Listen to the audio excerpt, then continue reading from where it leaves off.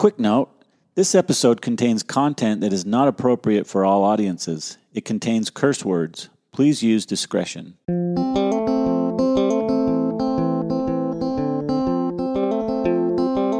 Hey everyone, welcome to another episode of My Almost Dead Brother. This is Dan Knight here with you. Before we get into this episode, we want to just remind you about our website, www.myalmostdeadbrother.com, where we'd love to get your feedback, and especially we love listener questions. So go there, check out some pictures that Katie puts up there, and ask us a question. Also, we'd love it if you could rate, review, and subscribe to our podcast on iTunes or Spotify or wherever. So today we're here with our third brother, Joe. All three brothers are here today. Hi, Joe. Hi, Dan. Sam. Okay.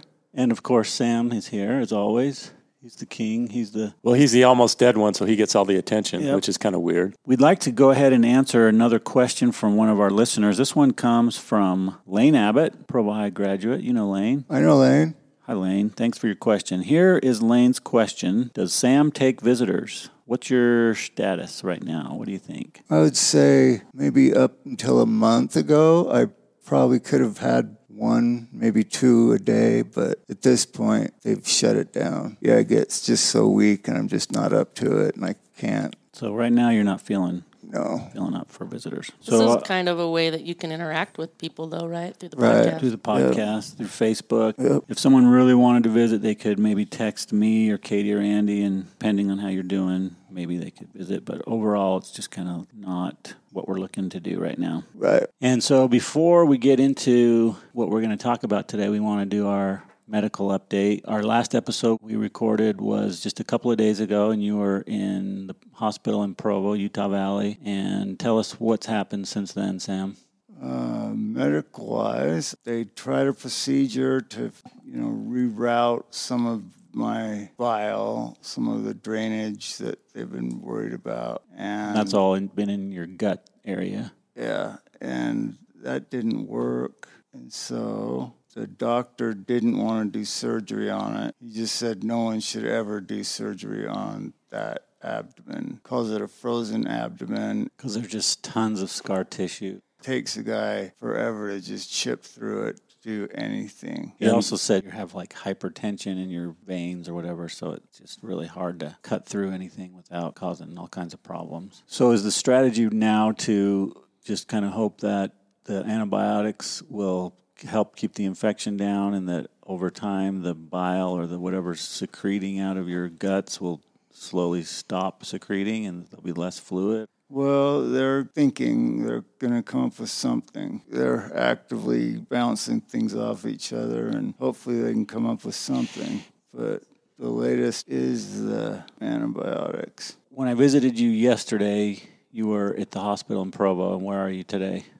Today, I'm still in Provo. That's true. Yeah, we're very north Provo, though. You got sent across town. Yeah, we're almost in Orem. Almost in Narm. Narm. Yeah, it's about 3 or 4 miles. Did they make you walk, or did they take you in a car?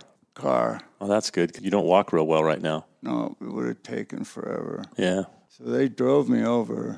So you're now in a place called the Utah Valley Specialty Hospital. They've been talking about that for a few days. It's a hospital, but it's not. It's like a quasi-hospital rehab center. Step between, yeah. It's like a halfway house. Still got full-time nurse action, and you got all the tech stuff and the IVs and all that kind of stuff. But it's a little more relaxed. There's not like code this and that being heard over the speakers, at least not yet. So that's where we are. Not a massive change since our last update, but not really good or bad, just still the same. Always have a pain in your belly area. Yeah. Yeah, no, I've been gone for the last couple of weeks, but I've seen you lost quite a bit of weight. I think at this point, you have accomplished something that's pretty impressive. You've gone from the heaviest Knight brother to the lightest Knight brother by a few pounds. That took some work, bro. A lot of sacrifice on your part. Actually, it didn't. Well, a lot of pain. You suffered a lot to get to that. When they drain your gut and suck stuff out of you and all that kind of stuff, that's pretty intense weight loss. Yeah, it's pretty good. Guess that's true. So, a little more introduction to Joe. Joe, tell us more about yourself. I'm the oldest of the Knight boys. Sam's in the middle. Dan's the youngest. Now, Joe, you haven't heard this episode yet, but our listeners, by the time they hear this, will have heard it. Our sister Karen did an episode, and she did talk about you quite a bit. Kind of the annoying nature of Joe and how her boyfriends would come and beat me up if I was around the house and how she'd bully me. Is that what she talked about? No. And how she felt guilty about the way she treated me? She didn't feel any guilt. She did talk about one time where she was sitting on you, punching you in the chest. Yeah. Well, she'd use her boyfriends, too. When I got bigger, she would use her boyfriends to beat me up. For some reason, she perceived me as being somewhat annoying as a young man. For some reason. Yeah, I don't understand it completely. Huh. I do also understand that, in elementary school, I was often in the principal's office and got kicked out there as well. I had some issues with behavior. And that brings to mind, were you ever on a show called Romper Room?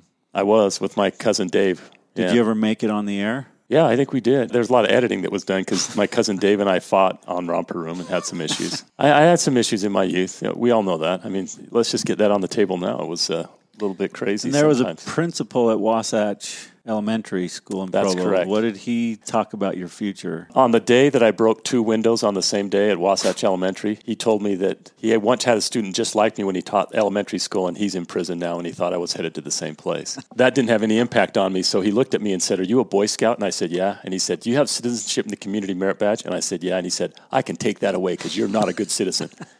And, that got me scared. The prison thing was no big deal. The merit badge? But losing a merit badge, I had to go to a city council meeting. That was a big deal. That's one of the toughest merit badges. I think you should have called his bluff because I don't think... I realize now that I'm older that he could not have done that. But as a 6th grader... That was a good threat. I was pretty terrified of losing that merit badge. And so figured out how to push your buttons. I cleaned it up. No windows for several days were broken. Well, and we still don't know for sure if he wasn't correct. I mean, you haven't been to prison yet. No, I haven't. Back in my day, one thing that was cool is if you got in trouble... You just have to run laps. And so like Tom Felt and I would cut school. And when we go to school, they'd say, "Where were you?" We said we didn't get a note from our moms because we know our moms would know. And they just make us run a bunch of laps. It actually led to a track career for me when I started running and racing. You were quite the runner. And I didn't have to have notes from my parents. So I used to miss school a lot in elementary school as well. So that also was played into it. So there were some issues there in the early years. So that's an introduction of what Enough of that. Joe's like a little bit. Joe is, how much older than Sam are you? 5 years. Yeah, you're 7 years older than me. And in our other episodes so far, we've talked a lot about different stories of our youths. What we were thinking we could talk about today is, since we are in May now, and it's Memorial Day weekend, and we just had Mother's Day a couple weeks ago, and it also the time of year that our mom passed away 6 years ago.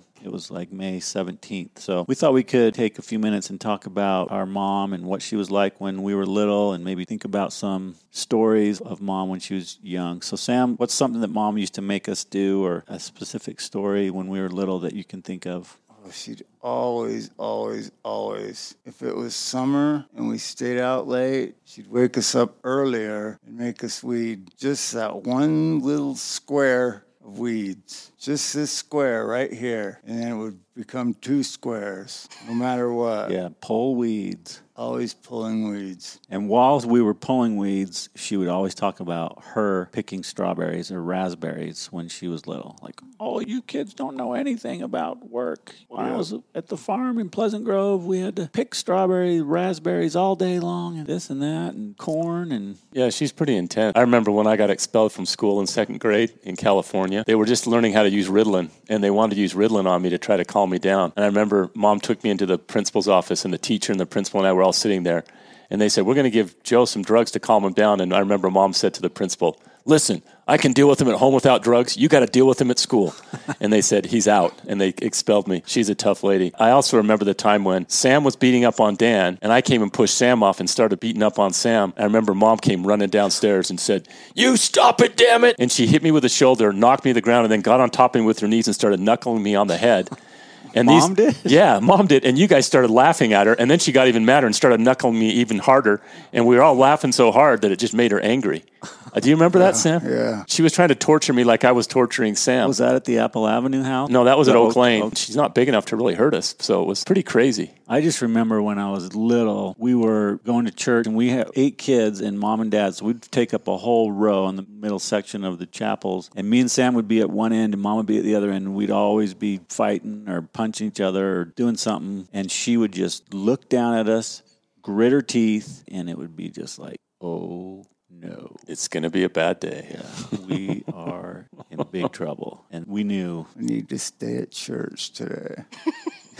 You know, I'll tell you an older story about my mom that gives you an example of what she's like. My sister, just younger than me, Sandy, who you'll probably meet in this through the process, she moved in with mom and dad when they were building a house. And I said, don't do it, Sandy. Do not do it. But they move in. And like after 2 weeks living there, I come over to the house on a Saturday and mom comes up to me. She puts her finger in my face and she goes, do you get up in the morning and watch cartoons? And I said, I am so grateful that I don't have to live in your house like my poor brother-in-law Doug does. Everybody has to get up in the morning and pull weeds on Saturday morning. You can't watch cartoons with your kids. You can't do anything. If in the summertime, if you watch TV during the day on a weekday, it's like, no daytime TV. It might have been a little different for me and Andy. Yeah, she was nice by then. By the time you guys were there, it was... We watched a lot of daytime TV and Saturday morning cartoons. Things got much more relaxed for you guys. You guys were flying on airplane trips and Disneyland and going to Europe. Yeah, the other thing about Mom is she's a big briber, right? She would bribe us to make us do things. Like when she wanted me to start running, when she dropped me off at the bottom of Apple Avenue, if I would sprint from the bus stop all the way up to the top of Apple Avenue, she would cook me a little steak as a snack. And I used to think that was the most awesome thing. It's pretty cool. She used to make us steaks during football season. Yeah. The other thing that I thought was funny was when I was in high school, she thought I could sing for some reason. And so she said, you can have any sports shoes you want, any gear you want, if you take singing lessons. And so she bribed me into singing lessons. And by my senior year, I realized that I could just buy Chuck Taylors with my own money. You know, I'm kind of old, but they weren't the cool shoes. And I thought, I'm just going to wear crummy shoes and stop taking singing lessons. And it made her so mad that she no longer had power over me to buy sports equipment for me. Well, my senior year, she wanted me to sing,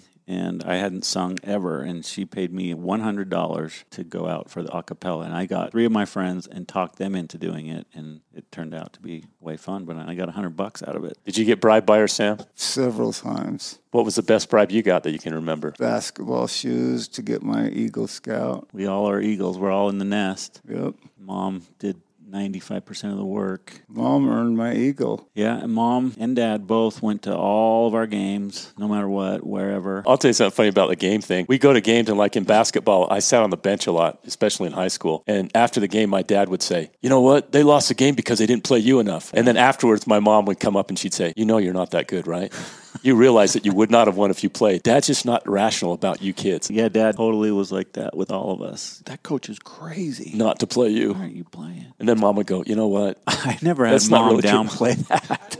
I don't remember that part. I remember some stories you told at Mom's funeral. Remember some of those? Like, oh, yeah. The World Series. I'd been begging her to watch. How old were you? It was like elementary school, wasn't it? Elementary. 4th or 5th grade, I think I remember, as you told. 4th or 5th. Back then, it was Pirates against the Orioles. Ken Singleton. Yep. And the first game, the first day, she just let me come back home. Back then, they only played day games. So that's pretty much your only choice except for weekends when they had primetime games, if you remember that, right? Yeah, long time ago. She let me watch them all. It was great. That doesn't seem very fair because I was just as into it. I don't remember getting that treatment. Why do you think she did that? I don't know. Maybe she saw that I was going nowhere, hopeless case.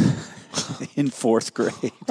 In her funeral, I think it was really interesting that all the kids spoke briefly, and all of us talked about something Mom did with us that nobody else knew about. And that was something about her that was really unique, is Sam got snuck out to go to baseball games. Dan had a letter that was written to him when he's having a difficult point in his life that was just super powerful and important to him. Yeah. I remember she would sneak me out of school in California, and we would go see art at the museums in San Francisco on school days. And then she'd put me back, and nobody would know. Remember, Sandy got makeup done for her and had a portfolio made, and nobody knew about it. You know, she had 8 children she raised, 9 total, and every one of us had special experiences just with Mom that nobody else knew about. And so you always felt like she was your mom, even though she had 8 children that she raised. And that's what came out in the funeral. Yeah, she was amazing at making it one-on-one with all those kids. It was pretty special. Making each kid feel special. It takes a lot of energy, too. Which she had lots of.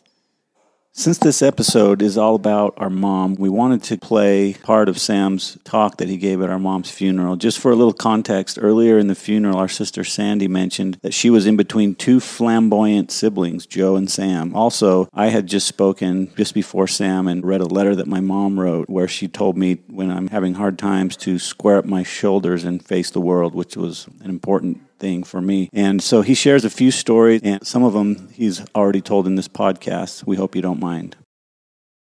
I've been kind of checking things off as they've been mentioned by my siblings, but I didn't have flamboyant down there. I've never been called that.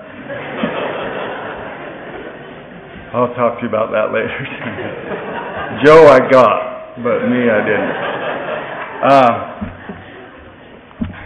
Square your shoulders, hold your chin up high, and go face the world. My mom said that to me hundreds of times, and she wouldn't just say it, she would kind of grit her teeth and look straight through me, look into my eyes and straight through me, and it was incredible every time she said it. It was like watching the original Rocky movie 10 times. It got me through a lot of things, and I just think I can do it. Other times, like if I was feeling insecure or nervous about something, or sometimes I'd just be, I'd be talking to my folks, I was having a struggle, and I'd say, look at my siblings, they're all so incredible and they achieve all these things, and then add their spouses to it. It's daunting. And she'd say, you shut your mouth. I've always thought you are my smartest child. And I'm sure she said it to all you guys too. Oh, never mind. She didn't say that to me. That never happened. My mom was pretty amazing. My mom was great. It's really hard thinking she's not here anymore. My mom was just someone that was there for you, and you could tell her anything and she'd listen. My mom loved the gospel. She loved Larry Knight very much. She loved all us kids. She loved her grandchildren so much. She loved us all so much. If there's one thing that my mom was about, it was about love. My mom was very skilled in, as others have talked about, English and language and reading and all of that, and she would always correct us if we would speak with bad grammar, as I've done to my girls a little bit, annoyingly, because I'm usually wrong when I correct you.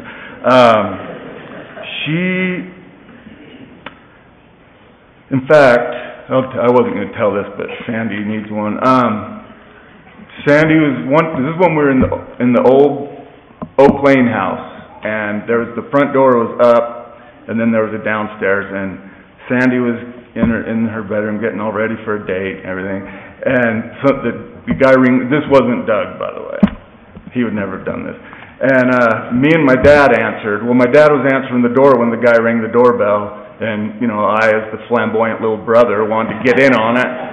So I ran up there, and my dad answers, and he comes in, and he's talking to us, and Sandy's getting ready. My mom was either in another room or downstairs, and the guy says, where's she at? And I hear my mom yell, who said that? And my dad, she said, Larry, was that you? And he said, I would never end a sentence in a preposition. And that kid never came around again. It was great. It was great. So I didn't have to tease her at all because Mom took care of that. And my dad. Back in those days, I was a big baseball fan, and back in those days there was no ESPN. We got the Saturday game of the week, and then highlights on the news. I love baseball. My mom loved baseball. My mom loved a good pitching duel as much as anything. When they had their first 4 kids, they were in the Bay Area, and me and Dan a little bit, and they gravitated towards the San Francisco Giants instead of the Oakland A's. And I'd ask her why, and I think she would say it was the designated hitter. She liked pitching. So my mom and I, everybody, we had a bond with her about baseball. And I just remember being so bummed out because back then the World Series was played during the day. So we were in school, and I believe they broadcast it late at night, but we would be in bed. She'd make us be in bed early. So I remember when I was in 4th grade, I think the Yankees were playing the Dodgers in the World Series. And I remember I was bummed out going to school, all forlorn. Tell me what happens, Mom. And then at about 1 o'clock, I remember I got called to the office, and there was my mom to pick me up and take me home to watch the World Series. And she took me out for all 6 games of that series. And I sat there. We had a big family room. It's when we were in Apple Avenue, and I sat there with my ball glove on one hand and a tennis ball. And with every pitch, I threw a tennis ball against the door. And if it was a grounder, I'd throw a grounder and then throw it to the first baseman and catch it. And my mom sat there with me the whole time. So in 4th grade, the Yankees beat the Dodgers in 6. 5th grade, the Yankees beat the Dodgers in 6. And we were National League people too. But in 6th grade, it was the best. Because it was the We Are Family Pittsburgh Pirates with Willie Stargell and everybody. And they were playing the Baltimore Orioles. And it was a 7-game series. And I threw every pitch right along during the game. And my mom sat right there with me the whole time. And Pittsburgh won that one, by the way. That was a good memory I have of my mom just getting me out of school to watch the World Series. She didn't do that for you, Dan, did she? She asked, and I said, don't get him out. He doesn't like baseball like I do. My mom hated us to sit there and watch TV. She hated it. In the summers, I always knew the longer you slept, the bigger the patch of weeds you were going to have to pull were going to be, no matter what. And if we sleep in, it was not worth it. You're working and working. She also, my mom really encouraged us to do things outside and to just not sit there. So, we'd be watching the Summer Olympics, and me and Dan are just hanging on the sofa and having Katie and Andy go get us things from the kitchen, And my mom would come down and say, why aren't you guys outside? It's a beautiful day. And the Olympics are on, Mom, and she'd go and get these chairs we had, just to start us off, these chairs that had, metal slats, and get a broomstick, put the beanbag on the other side, and then we're doing the high jump. And then take us out and we do the long jump. All the time we were doing that. I mean, as long as we were outside working, playing, she would let us do whatever we wanted to the house. In baseball season, Dan and I would play a lot of wiffle ball, and I would always set up a Fenway Park. I'd take the trampoline, scoot it over left field, tip it up on its side. That was a green monster. And then Dan and I would go through lineups of the teams. You'd have to hit right-handed when right-handed batters were up, and left-handed. It was pretty fun. That's how I got him to be a decent baseball player. A lot of the things I was going to talk about have been checked off. The finger crossing, that was classic. She'd have all her fingers crossed, and her laugh was great. Her laugh was infectious. It made everybody happy. It was just great to hear her laugh. My mom was a problem solver. In high school, I started making some bad decisions, and partying and things. And I remember when we'd come home on the weekend nights, we'd have to wake my mom up. And the first couple times I came home and she smelled something on me, she'd kind of get mad at me. Not terribly mad, but I could tell she was very disappointed. I remember the third time, I said, I'm home, Mom, and she just said, okay, I love you. And I went down, and 5 minutes later, she came in and laid in the bed next to me and just sat there and talked to me. She asked me how it felt, why I did it. She just talked to me for about an hour, and she was just formulating a plan. She was learning about it, learning why, and she was going to attack it. And she never gave up on that. She was a problem solver. I learned when I was young and Joe was a teenager, I learned never to sass my mom, because this was in the Apple Avenue house a long time ago. I remember one time Joe was leaving and my mom was getting after him, which was very commonplace with Joe. And I remember he said, I can't remember if he said shut up or something, but I've never seen 6 feet 5 inches, 250 pounds pin my brother up against the wall so fast. My dad, you didn't do it. I mean, you just didn't. Joe said one thing, wasn't even that bad, and my dad was in his face so fast, and it was scary. This is I'd say the maddest I've ever seen my dad, and my dad doesn't get mad very often, but he had Joe up against the wall with his feet dangling. So I never sassed my mom. I knew that you just don't do that. And she deserved the respect we gave her.